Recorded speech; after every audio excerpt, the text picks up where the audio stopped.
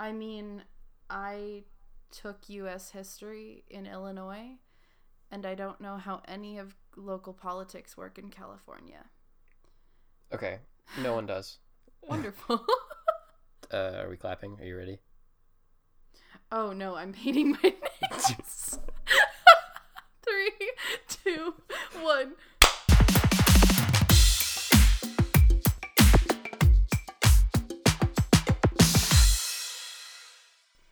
Okay. Sorry. You're still painting your nails. Jesus. Yeah, it's fine. See, this is also one of the downsides of FaceTime audio because I don't feel like I have any pressure. I'm just in my room hanging out. There's no one with me, just your face. Yep. So it's fine. Such a separate thing. I discovered something recently. Yeah. Besides this podcast, because there's a specific purpose for it, and calling my mom, I despise FaceTiming people who are far away. It is one of my least favorite things to do. Yeah, you were saying phone calls in general last time that we did this. You were saying phone calls in general. You don't like having prolonged phone calls with people because you prefer the face-to-face. Mm-hmm. Is it like it's like almost teasing you with FaceTime? It feels like, what's weird, I wrote it in my journal, it feels like a form of mourning, like mourning a loss. Because, like, we're sad that, like, the mourning the loss of the close relationship you have, like, when you live in the same space. So, like, calling someone is like wishing that you could be spending time with them, but not being able to, so taking what you can get and just calling them instead. But then that's disappointing because it still doesn't give you what you want. And there's no clear goal. Like, you're calling them to talk to them, but you're not doing anything. So, like, if you have something to talk about, then fantastic. It's but, like, fine. If you're just, hey, we haven't talked in a while, that's, like, I can't do that. I hate that. That's really interesting because I almost used phone calls and conversations with people as, like, a lifeline. And I don't know, maybe it's because I specifically am really isolated out here. Mm-hmm. Because I live in a place that I don't know anyone. I don't know. Like I said, I use it as a lifeline, I think, because I'll call my best friend back in Illinois, Elena, for 6 hours. Mm-hmm. Like, I've done that before. Yeah. And I don't get bored. Like, we also have been on the phone. It's like one of those people that I can be on the phone with her and we cannot be talking, and it's just as fine. That's pretty cool. I've never experienced that on the phone with anyone, I don't think. Just in person? Just in person, yeah. Yeah. I guess as a child, too, all of my family moved out here when I was like 11. So that might be a part of it, where when I was younger, in order to see and talk to my family, it was all like FaceTime and phone it was calls. Required to talk. Mm-hmm. See, but then my mom moved to Alaska when I was 6. So, like, yeah. But then I guess, yeah, she's the only person I'm comfortable talking to. So, like, yeah, it makes sense when it's normal for people far away. So you spent the entire day. Yeah, I was going to say, you said you spent hours today. Yes. My days recently have been wake up around 11:30 a.m., stay in bed until around 2 p.m., just being in my bed, as you do, and then resolving to that tonight I'll go to bed earlier and I'll get up tomorrow morning like 9 a.m. and I'll do something great, and then I get really excited about something at like midnight, and then I'll stay up until 3 a.m. again, and then the process repeats itself. So by the whole day, I mean from the moment I got out of bed around 2:30 to the moment I started eating dinner around 7:30. So around 2:30, my dad texted me and he said he would be home and he wanted to ask me some questions about, or just talk to me about politics, which is weird because he's been voting for nearly 40 years, and this is the first year I've ever voted, and like I took one gov class, so it kind of like, I don't know, like I feel like I teach him things, but at the same time I feel like he should be teaching me things. Like, this is one of those things. It's one of those things. Definitely knows a lot more than you do. No, the opposite. Oh. Like he really, yeah, like he's amazing at like specific things. Like he is. In my opinion, he's one of the best teachers that exists. Like, I haven't met all the teachers, but Like, I haven't met every single I haven't met every person teacher, on but this like I probably earth, could, but and I'd still be like, yeah, my dad is like the best teacher on the planet. Like he's really good at teaching, yeah. and he loves his job, and it's fantastic. I mean, to an extent, he loves teaching, um, but I mean, I don't think he knows all the rules about all the politics, but we talk about it, and I've cleared up quite a few misconceptions, or at least like, yeah, misconceptions is the right word. But I find what I'm doing a lot is, can we talk about Trump? Yeah. Are we allowed? Okay, cool. Why not? Yeah, it's other people's shit. That's what it is. Let's talk about all of Trump's it's on the shit. table. Let's talk about Trump's shit. Yeah. I would just like to let everyone know here that while we may be talking about political beliefs, and we might sometimes be talking about our political beliefs, we in no way mean to offend anyone, suggest that someone else's beliefs are wrong, suggest that someone else's beliefs are right. But as adults or functioning members of society, I think everyone can agree, listening, or the two of us, our family, our friends, anyone we may not know, that this is something that definitely has the potential to divide. And if we use that information to grow our horizons instead of separating us, then we're going to be a lot more successful in everything we do. And I think we both have that kind of general opinion. So continuing on that conversation, as long as we remember that, we'll try and stay sensitive, but also realize that exposing yourself to new ideas is one of those ways that we grow as people. Yeah.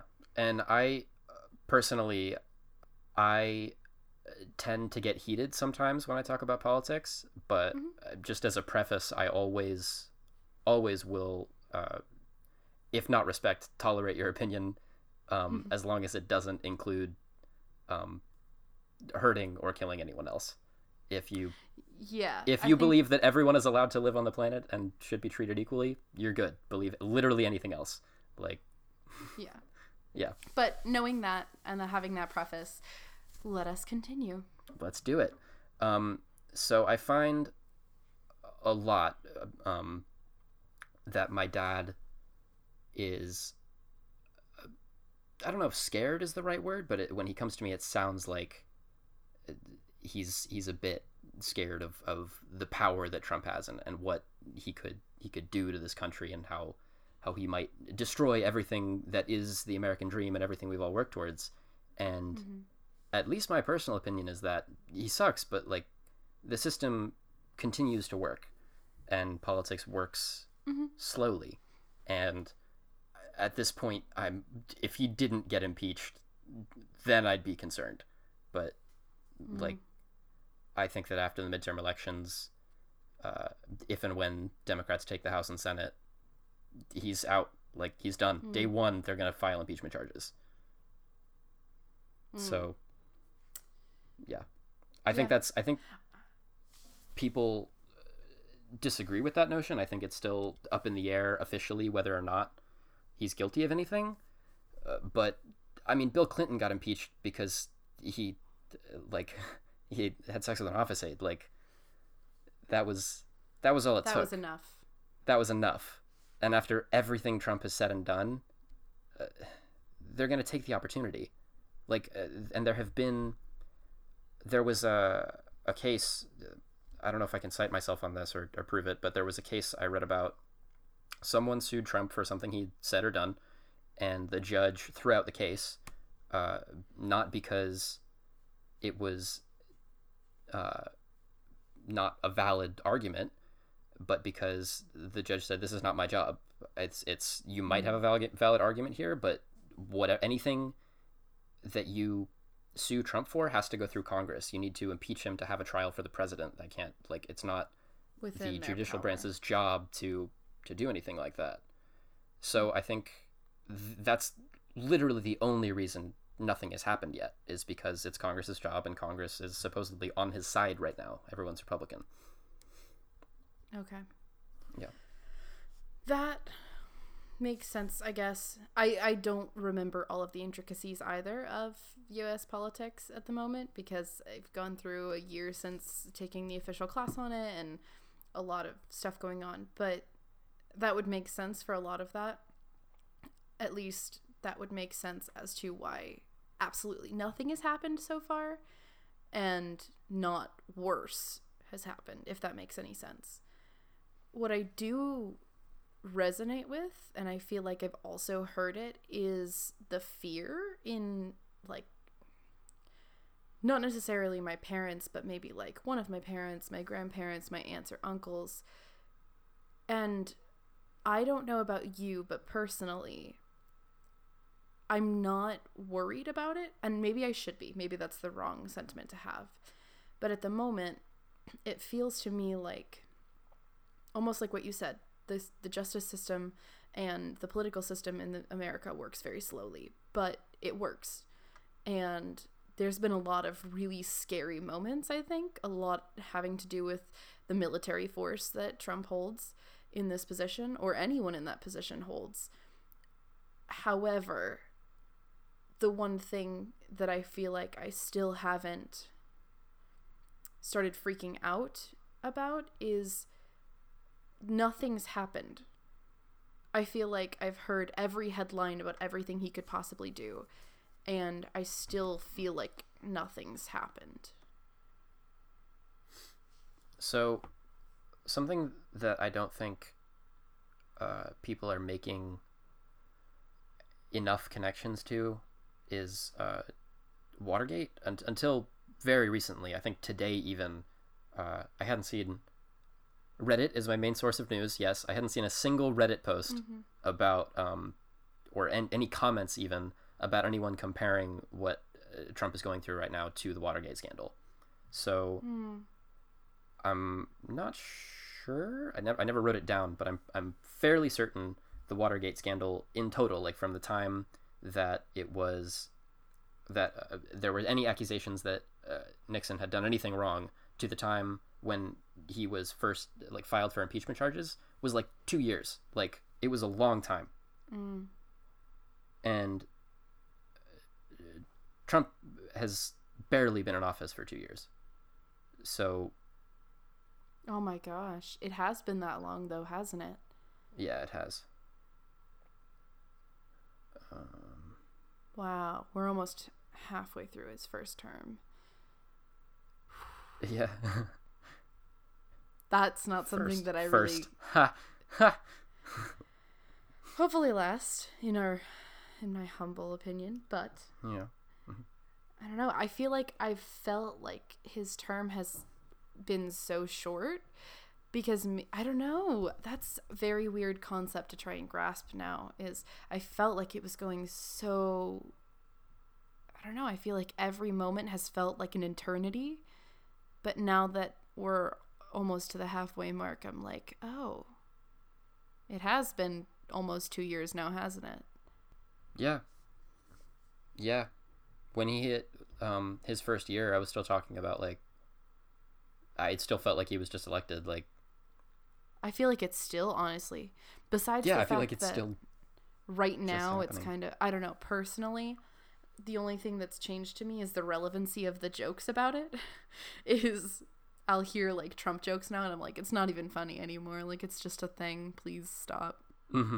Besides that, I don't know. Maybe it's just that it's felt like living on eggshells. That it's like, you can choose to go about it two ways. You can either acknowledge every single bump, or you can just kind of ignore it and hope that you glide over them. And I don't think there's a right way to do it, but... Describe what you said one more time. I said, I think it might be because it feels like we've been living on eggshells. Like, there's two ways to go through it. You can either feel every single bump that you're passing, or you can kind of ignore it and try and walk across it like it's a full flat surface. And I don't know if either of those options are correct, but I do think that having that awareness, or that lack of awareness, has made it go by. I think, at least the way I look at it is, even if everything is going wrong, the only way out is to do something about it. And if you're incapable of actually doing anything, of actually making change, why should you worry? Like, how can you add extra stress to your life? And I think a lot of people hold that opinion, but it's difficult to put into practice. It's difficult to just stop yourself from worrying. It's like, yeah. I'm sad. Oh, stop feeling sad. Have you tried that? Back to Watergate though. The actual Watergate break-in and the creation of the committee to re-elect the president was early 1972, and articles of impeachment were not filed until July of 1974. Ooh. So it is a very long timeline. Yeah. And I think and the how reason much damage did Watergate do in whole? What do you mean by damage? Just like the whole thing getting blown open when it did, how much more could have happened if it kept going?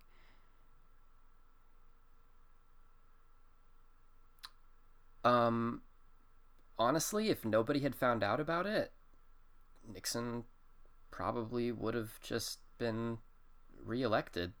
Like, he did it completely out of personal gain and out of paranoia. He was already the front runner for the entire country. He was slated to win before anybody knew about Watergate, and then once they found out about it, that's when everything hit the fan. Like, if he hadn't created the committee to re-elect the president, if there were no tapes, if he had never broken into Watergate, he still would have won.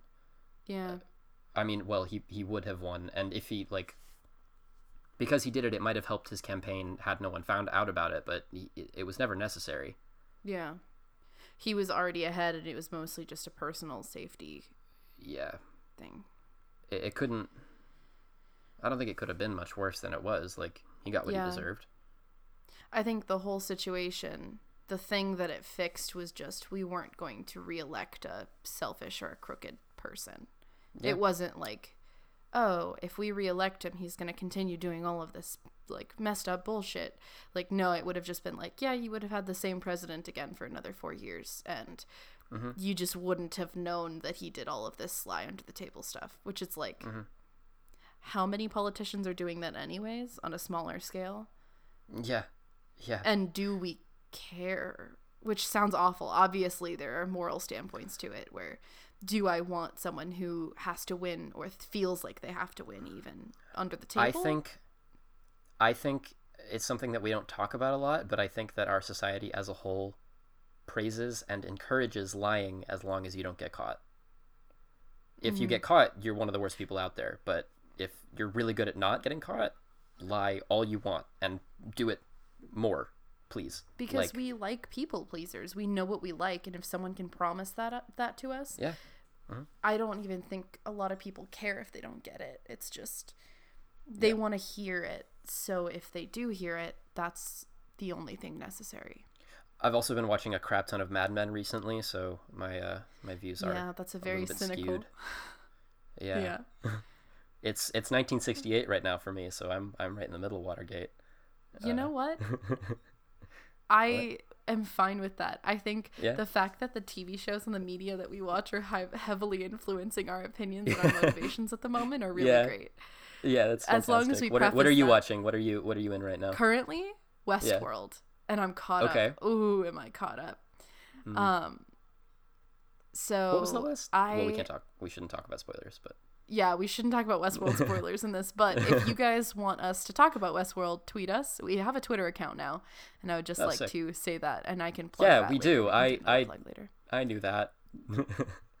Heyo. But yeah, so I'm watching Westworld right now, and I'm like super into the cowboys and Western themes, where I went thrifting with Brooke and Lauren the other day, and we were seeing like corsets and petticoats and leather jackets that were like cowhide leather, and we were like, that's so cool, oh my gosh. And they were like, I want to film a Western, and I was like, put me in it, and they were like, absolutely. It was wonderful, and I really want to be in a Western now.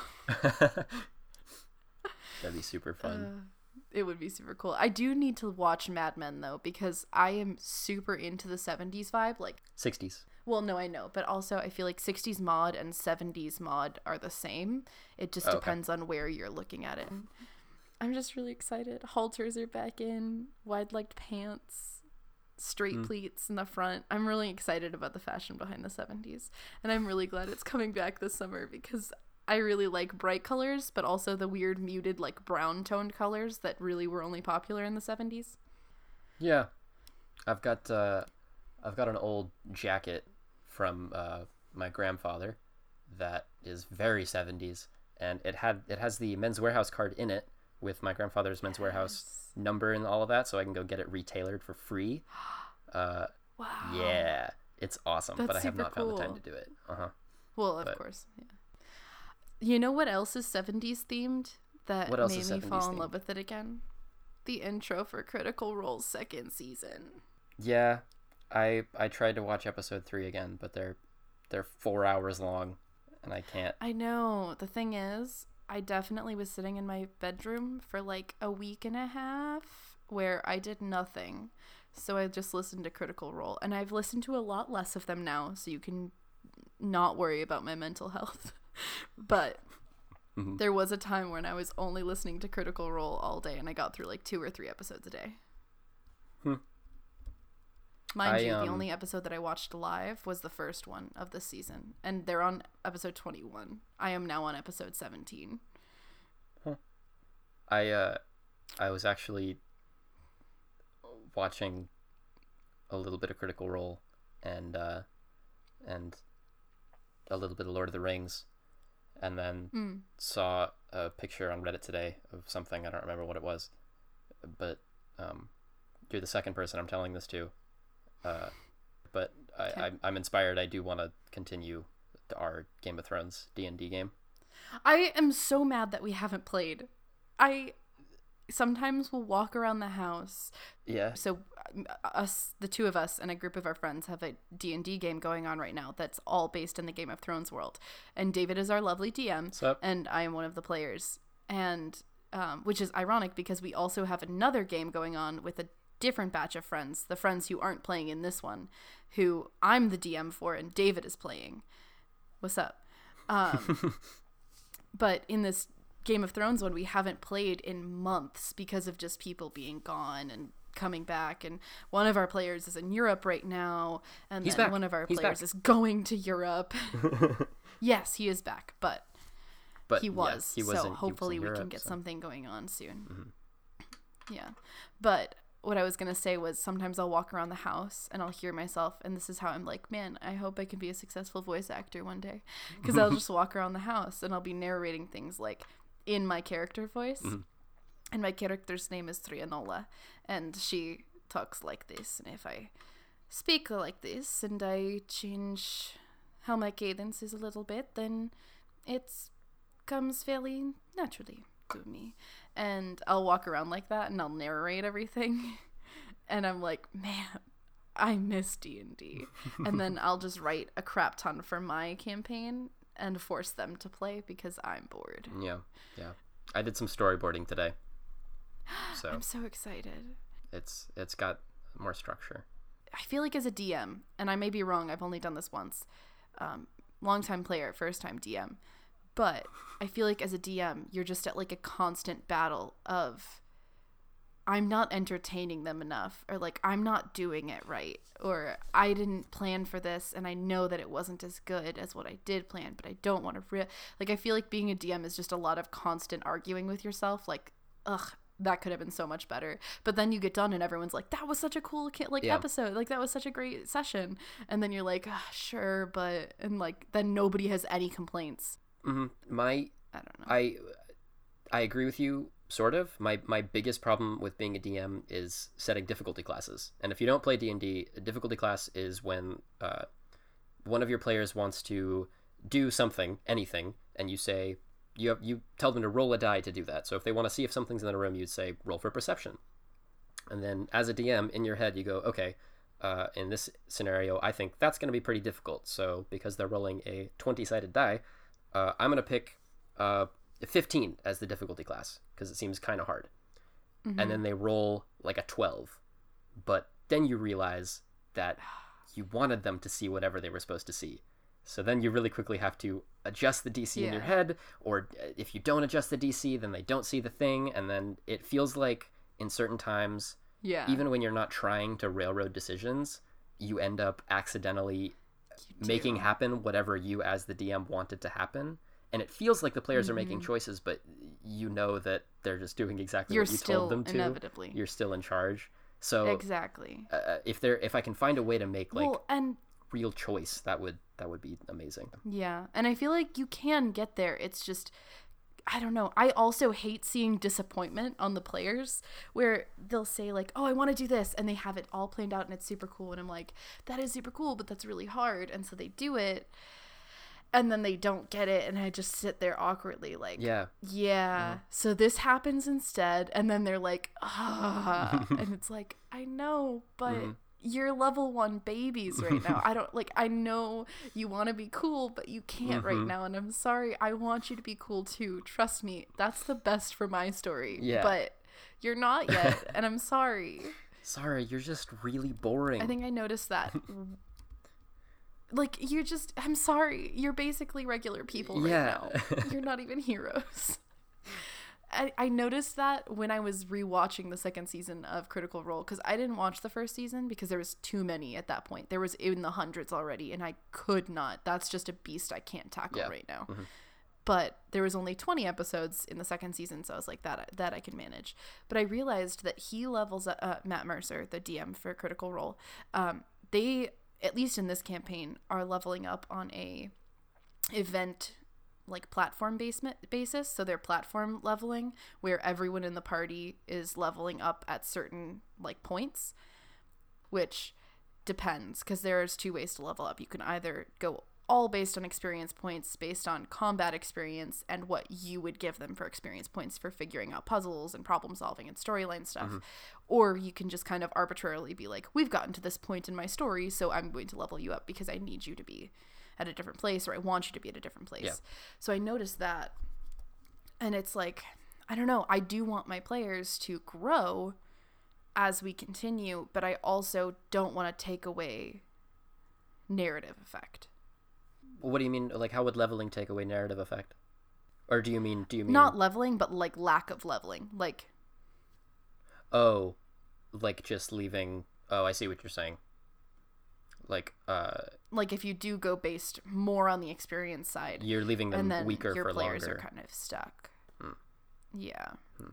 But then they also kind of get the hang of how to play, because that is a difficult situation, especially when you are playing with first time or newer players who don't quite grasp the idea of I can do anything in this world. And they kind of like run everything by you sometimes, or like there'll be one player that really takes the lead. And from an outside perspective, even sometimes from the inside, you can tell that player is doing that. And sometimes that player even knows and they try not to. And I'm saying that because I know I've been that player before. But also you're like, they take the lead. You're smiling because you've also been that player before. Because I always want to do something, but I don't want to be the one and then who's always doing something. Yeah. Especially because it depends on how much you build your character. And I know one of these other campaigns that I've been running, there's a group of people who most of them have not played a lot yet. So a lot of the character creation process was me guiding them through how to use the player handbook, how to write down their like spells, how to write down their scores, their ability modifiers, things like that. The nitty-gritties of D&D that usually you can just get past. And as long as you don't acknowledge those as a legitimate part of the universe, it's easy to roleplay and do whatever. But I think spending that time with them and teaching them the structure of D&D has also hindered a little bit, where it's like, oh, well, what do I have to roll to do this? And I'm like, you don't need to ask me that. I need you to tell me what you want to do. I need you to act out, perform what you want to do. And if you convince me in real life, I'm not going to make you roll for that, because my character in real life believes what your character is saying. Yeah. So I think that's way more fun. Absolutely. I would much rather hear that, like an actual conversation of bartering in a shop setting than roll persuasion or roll deception. I would much rather that happens than just, you think this price is a little too high for you? Roll deception. I got a 12. No, he doesn't think that. Like, that's not as fun as, like, charisma sweet weaving your way through. The other thing, what's difficult about writing as a DM, I think, for the Game of Thrones universe, I think you and other players were very, very excited about being involved with all the major houses and, like, getting to do things with characters they knew, or at least like parents of characters they knew, because it's earlier on. But a lot of what makes Game of Thrones good and what would make that sort of interaction fun is political intrigue. And there is no standard module in the basic D&D books for how politics works. I'm sure somebody has created a political module or like warring factions sort of a thing, but it's not something that I can easily run. So if you haven't noticed, that's why we haven't been doing had that. A lot of interaction. Yeah. Yeah. I'm working on it. Which makes complete sense, because a lot of, and Game of Thrones does have like the loose monarchy structure, but there's so much more to the Game of Thrones universe politics than that. Like the lords and ladies all have their own situation, whereas a lot of D&D campaigns that I've seen or listened to or participated in is just, there's a king, there are Kingsguard, there are people who are protecting the throne, it's the one queen and unified the country. Queen's Guard, like, and that's pretty much all it is. Whereas Game of Thrones does have so many aspects. There's a reason there's been so many wars. There's so many people who have so much power, and also so many people who want more power than they already have. And even like, because we're playing in the time period of Game of Thrones that is the most unified. Like Robert Baratheon basically rules all of Westeros, and but even still, like the Martells still rule over Dorne and still don't answer to King's Landing. Like there's still not a completely unified world going on. Yeah. So yeah, you can't. Absolutely. And I think that mirrors real life politics in that no, I was trying to get the discussion back to normal in a funny way, but it didn't work. No, it's okay. Honestly, so many, well, let's be honest here, because if you watch or read Game of Thrones, most people can identify that a lot of the things that go on, almost everything that goes on in Game of Thrones has mirrored events in the real world, whether it be way farther back in time or just pretty far back in time. Game of Thrones does reflect that, like, political strife and political like fighting has happened globally forever. And there were just bigger powers at play sometimes whose voices were a little louder, and that's why we don't know all of the politics that happen other places. I would love to know, and if someone does, please explain it to me, do something. I don't know. But what was like the politics like with tribes in Africa before Europe and France and all of the United Kingdom's nations kind of tried to split it up and turn it into juice? That would be so cool, and you're not going to believe that I can make this connection. But speaking of politics in Africa, I was playing Fortnite the other day. Okay. Bear with me.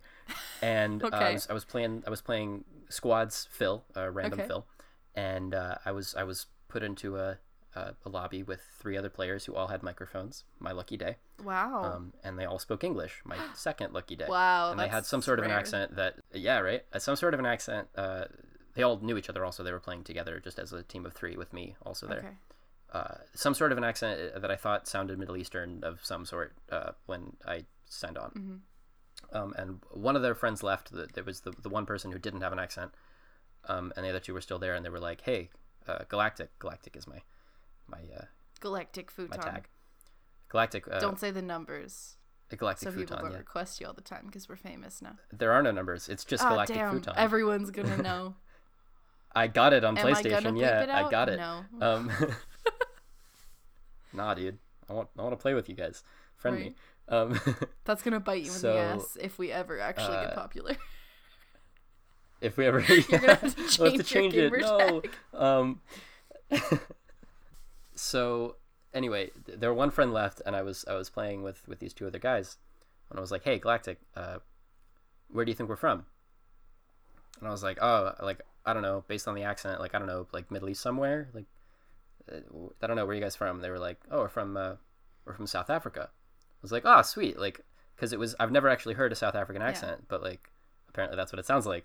And I was like, "Oh, that's interesting. Like I've never met anyone from South Africa before. That's pretty cool. Like I've got a friend who's been there before, but like you don't care about that, so I'm gonna stop talking about him." And like and then I was like, "Oh wait, hey, you're from a different country. Do you guys follow American politics at all?" And he was like, "Oh yeah, we do. Like we get all the news, we keep up on it." I was like, "What do you think?" He was like, "Oh, like it's really cool." Like I was like, "Oh yeah, it's funny, right?" He was like, "Yeah, we love that Trump guy." And I was like, "Oh, oh okay, all right, nice."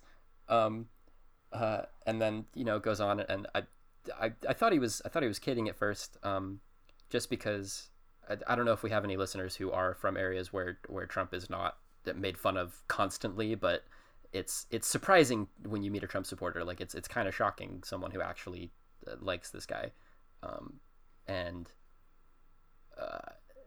so I was a little taken aback, and I think I was talking to my dad about it. No, who was it? Oh, I was talking to Ben. I was talking to my friend Ben about it, and he was like, "Well, yeah, I mean, when you think about it, like South Africa is probably the only country that's more racist than America as a whole." So, There was that whole apartheid thing. I thought that was interesting. Yeah. There was that whole apartheid Which thing. I mostly know yeah. only because of a old Disney Channel movie where it was like there was exchange students. It was I feel like everyone who has stayed up past like midnight on Disney Channel as a child probably watched this movie. It was like a friendship movie. Without your parents' consent? Wow. Yeah, I was a rebel. I listened to Disney or I watched Disney in my room when I was supposed to be asleep at like 10:30 till like midnight because I couldn't stay up past midnight. But yes, no, there was this one movie about like these two girls who were foreign exchange students, and there was an exchange student from Africa coming into a family home with an all African American family, and they were involved in the government in the United States, and it was a whole thing, and they were really excited for her to come. And then when she came, she was a white girl with blonde hair and blue eyes, and she was explaining how her family was also in the embassy in Africa, and it was just, they had a lot in common, and they had a lot of different Disney Channel movie stuff, but that was why. Comment or tweet us if you know what that movie is, because I feel like every that'd be cool. person has listened or watched it. Another similar story, my mom knew a guy from Egypt, and she went to college with him, and he applied for a scholarship that was specifically for African Americans, and he was, in the most literal sense of the word, African American. His mom was full on Egyptian, and his dad was full on African American, and he was blonde and blue eyed and white skinned, and nowhere on the application did it say you needed to be black. It all said African American because it was all trying to be PC. And I think he was a runner up for the scholarship, and they were like, "Yeah, this is not for you. This is a black scholarship," which I think would have been. I don't know. I feel like if I were him, I would have known that going in. But then it's also kind of strange how we say African American, and not everyone who's black is from Africa, and not everyone from Africa is black. Like it's weird that we just use Africa as a general term, which still kind of refers directly to when we just loaded slaves onto ships as the PC form of the word. It's still harboring in racism, even as a PC term. It's strange. And I have heard of several people not wanting to identify with the term African American because they don't identify with African American culture, they identify with black culture, which is different things. I also find it, I don't know, I think it's really funny as a white person talking about how I feel about black culture and the movement and Black Lives Matter and all of everything affiliated with that. Like,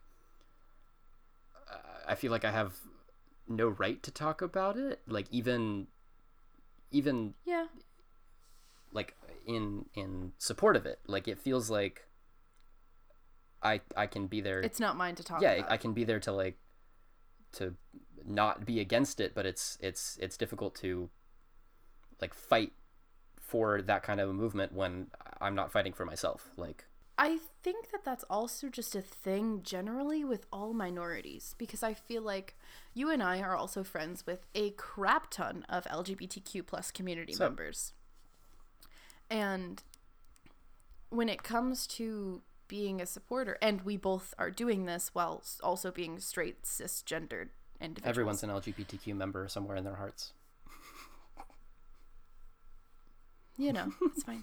And I feel like in that situation, I always want to be there. I always want to stand up for my friends.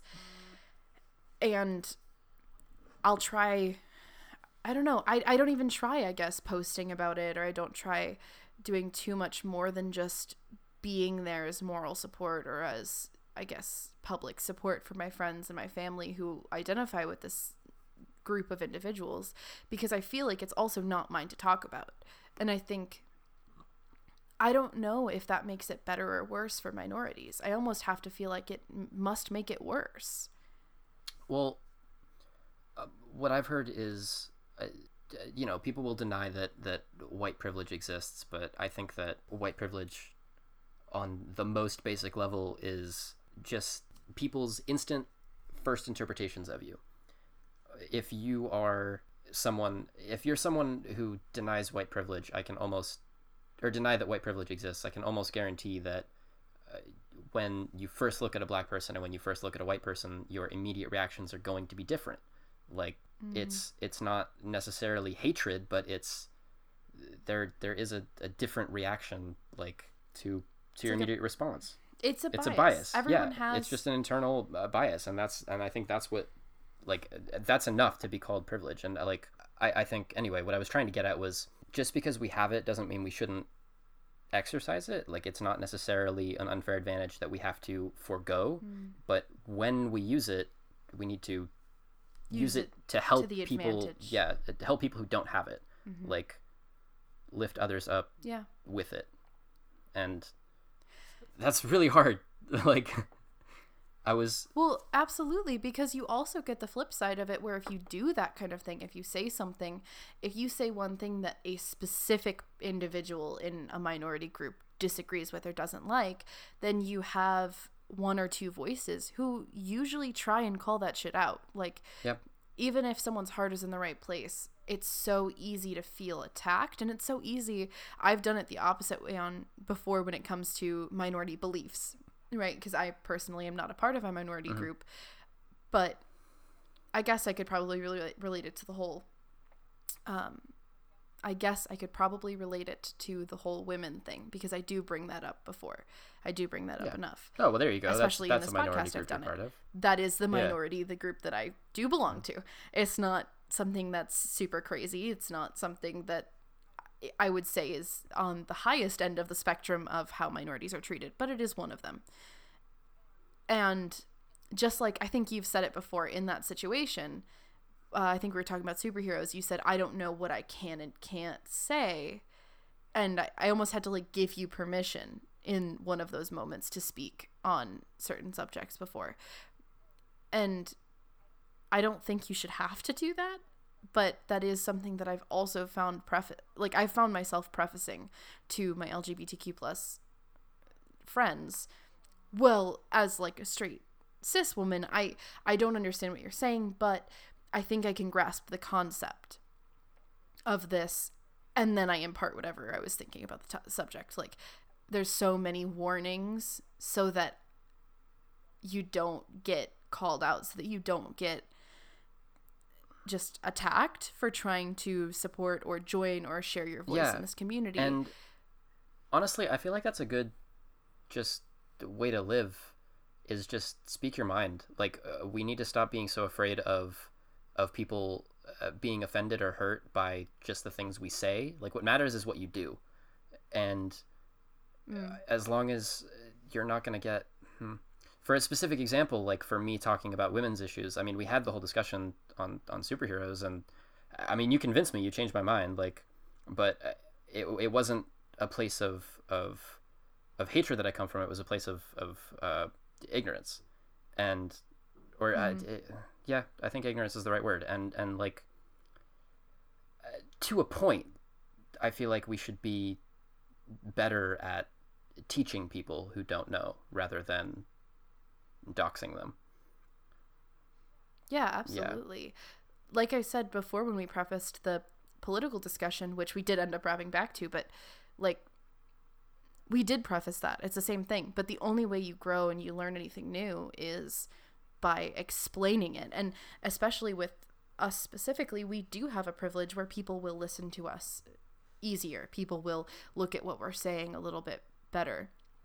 And it's because it's something familiar to them. I know that one of my family members didn't understand the situation that was happening when someone is transgender.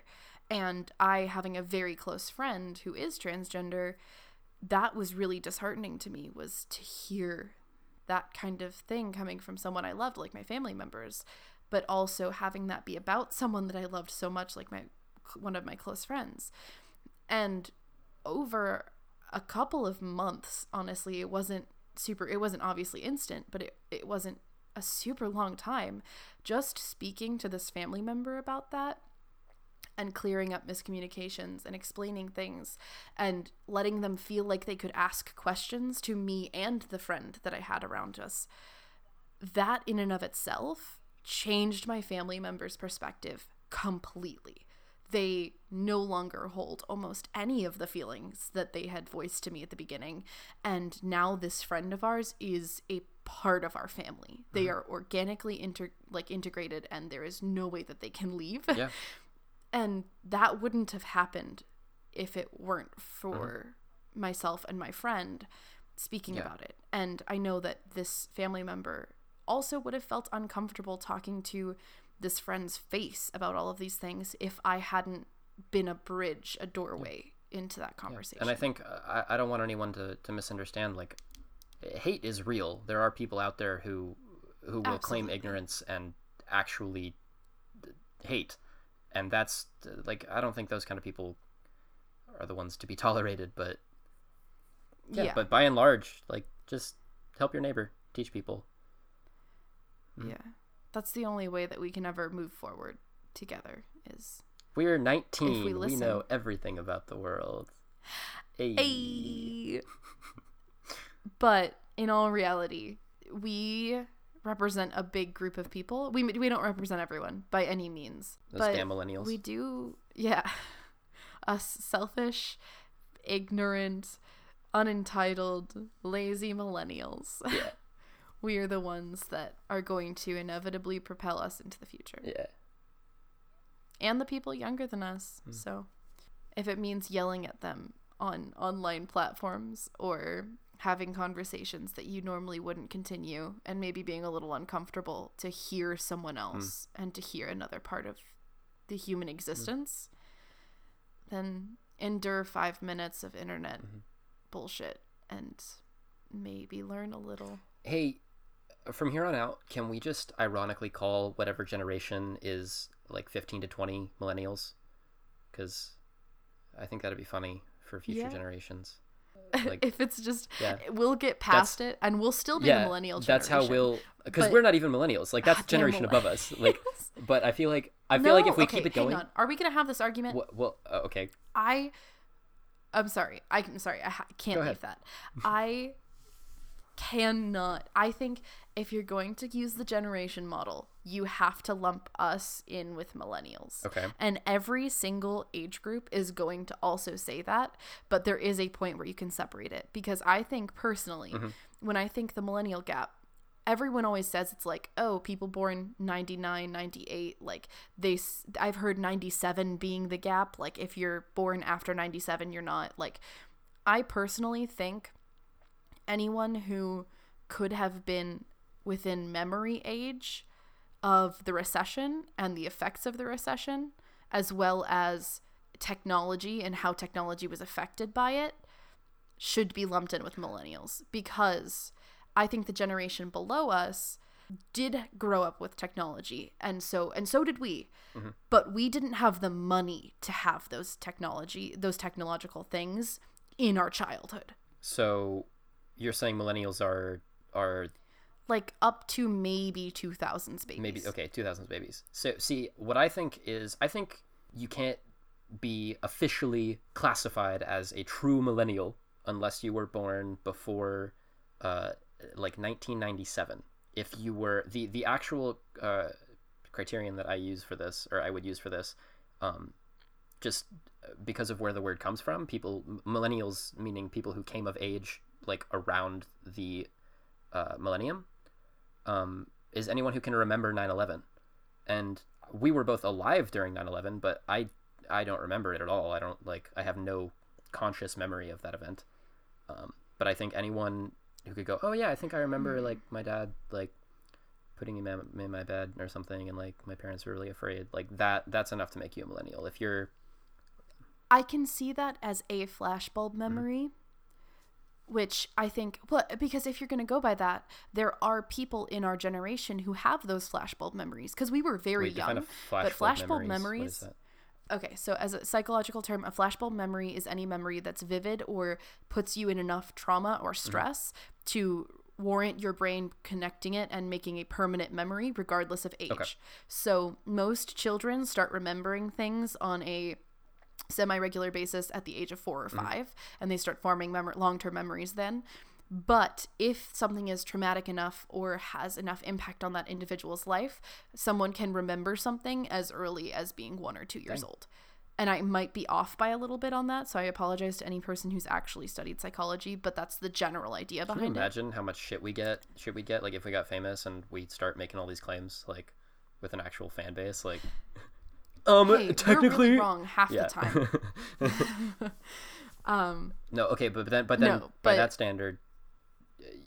we could be, depending on who you are, which is why I think you can't entirely define it by the event and being there and, like, within remembering age of the event, but to have that event impact you, because you and I did not go through school, middle school, elementary school, or even some of high school without having 9/11 covered every single year, every single time on that day. Yeah. Meanwhile, there are kids now who don't even have those classes anymore. Like, we, especially growing up, we started school around then. We knew 9/11 happened. I remember going through so many projects on 9/11, and the momentary connection it gave everyone as nationalists. I remember people starting to put flags up again, and I think that's a really big defining trait is also knowing the repercussions of events. Yeah. Okay. All right. And I do think that there are things that we may not be able to identify with millennials, and especially the older side, but the same thing is true for every generation. Like, it's just... I do feel infinitely left out of the 90s kid, like, era. Like, only 90s kids will remember. I remember, like, having friends' older siblings. Oh, shut up. I remember having friends' older siblings, like, do the classic 90s kids stuff and wanting to be included, but, like, no, you're too small. Sorry, you can't play. Like, you're too little. Like, sorry, you can't play with our Tamagotchis. We were so your close. Parents didn't give you one. I was born in the wrong generation, but I was, like, 6 months off. Like, so close. But I get that too, because, like, you're right. We did lose out on a lot of, like, those Tumblr, Twitter, Facebook posts of only 90s kids remember this. But also, I don't know about you, but, like, my past was also filled with those same toys and those same, like situations, I guess, that they post about. Like, I remember the pencils where you pulled out the little plastic lead, like, thing with the lead tip, and then you put it back in the bottom. Yeah. Like, yes, I remember those. I remember Tamagotchis. I remember slime. I remember old Nickelodeon because, like... Yeah, but see, like, I remember them too, but then I also, like, my memories of those things don't begin until my memories of the only 90s kids will remember trend also started. Like, we got those things right as they were becoming the staples of the 90s generation and not just normal society. Like, we got them almost in ode to the older brothers and sisters who got to play with those things first. Yeah, you're saying that we got them as a fad thing where it's like once people realize that this was a defining trait, then And it was okay, I it guess was I so can bad kind of because see born that. in 1999, I thought I was a 90s kid for the longest time, and then I realized that I was part Oh. 90s kid part 2. Like I was not 90s kid meant people born in 89. Yeah. Yeah. No, because I was born in 98, Mm. which is not a ton, but just enough different. I think a huge defining trait of the 90s kids, though, is also being able to say, I'm sorry, you were born after 2000? Yeah. Please stop. Like, that's a huge... That's going to be so satisfying when we're like 40. Like, I'm when were sorry. you born? I was born in the 1900s. Oh, this millennia? Yeah. Okay. Oh, right. sorry. Please sit Yeah. down. Like, The adults are it'll just talking. be another. It'll be like, please, Jennifer. Like, don't even get me started. Catherine. Because the old people names are gonna be like us anyway. Craig, we can take this outside. Nick, can you please stop? I think it's really funny. They're trying to start fights with people who have like classic upper middle class white names, like Craig or Nick or. Arguments with classic white upper middle class names. That's where we were. Jennifer or Beverly, Harry,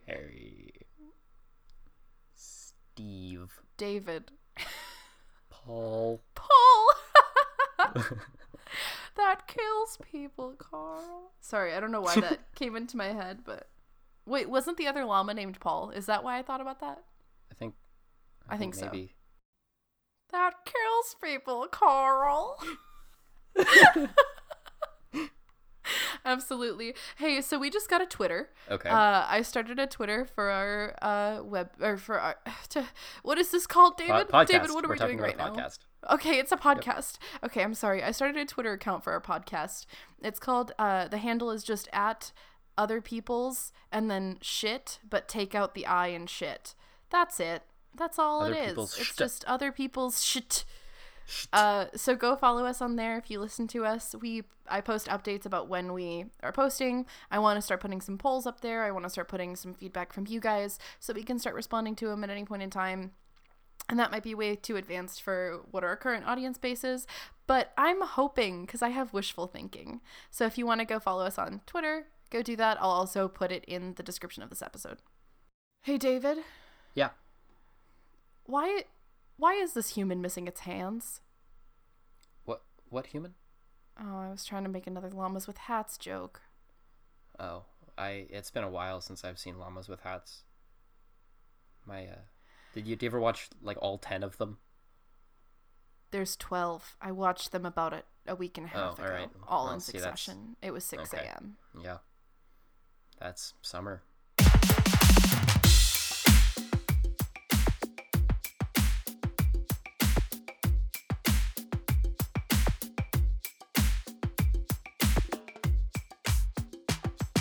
Carl, that kills people. People.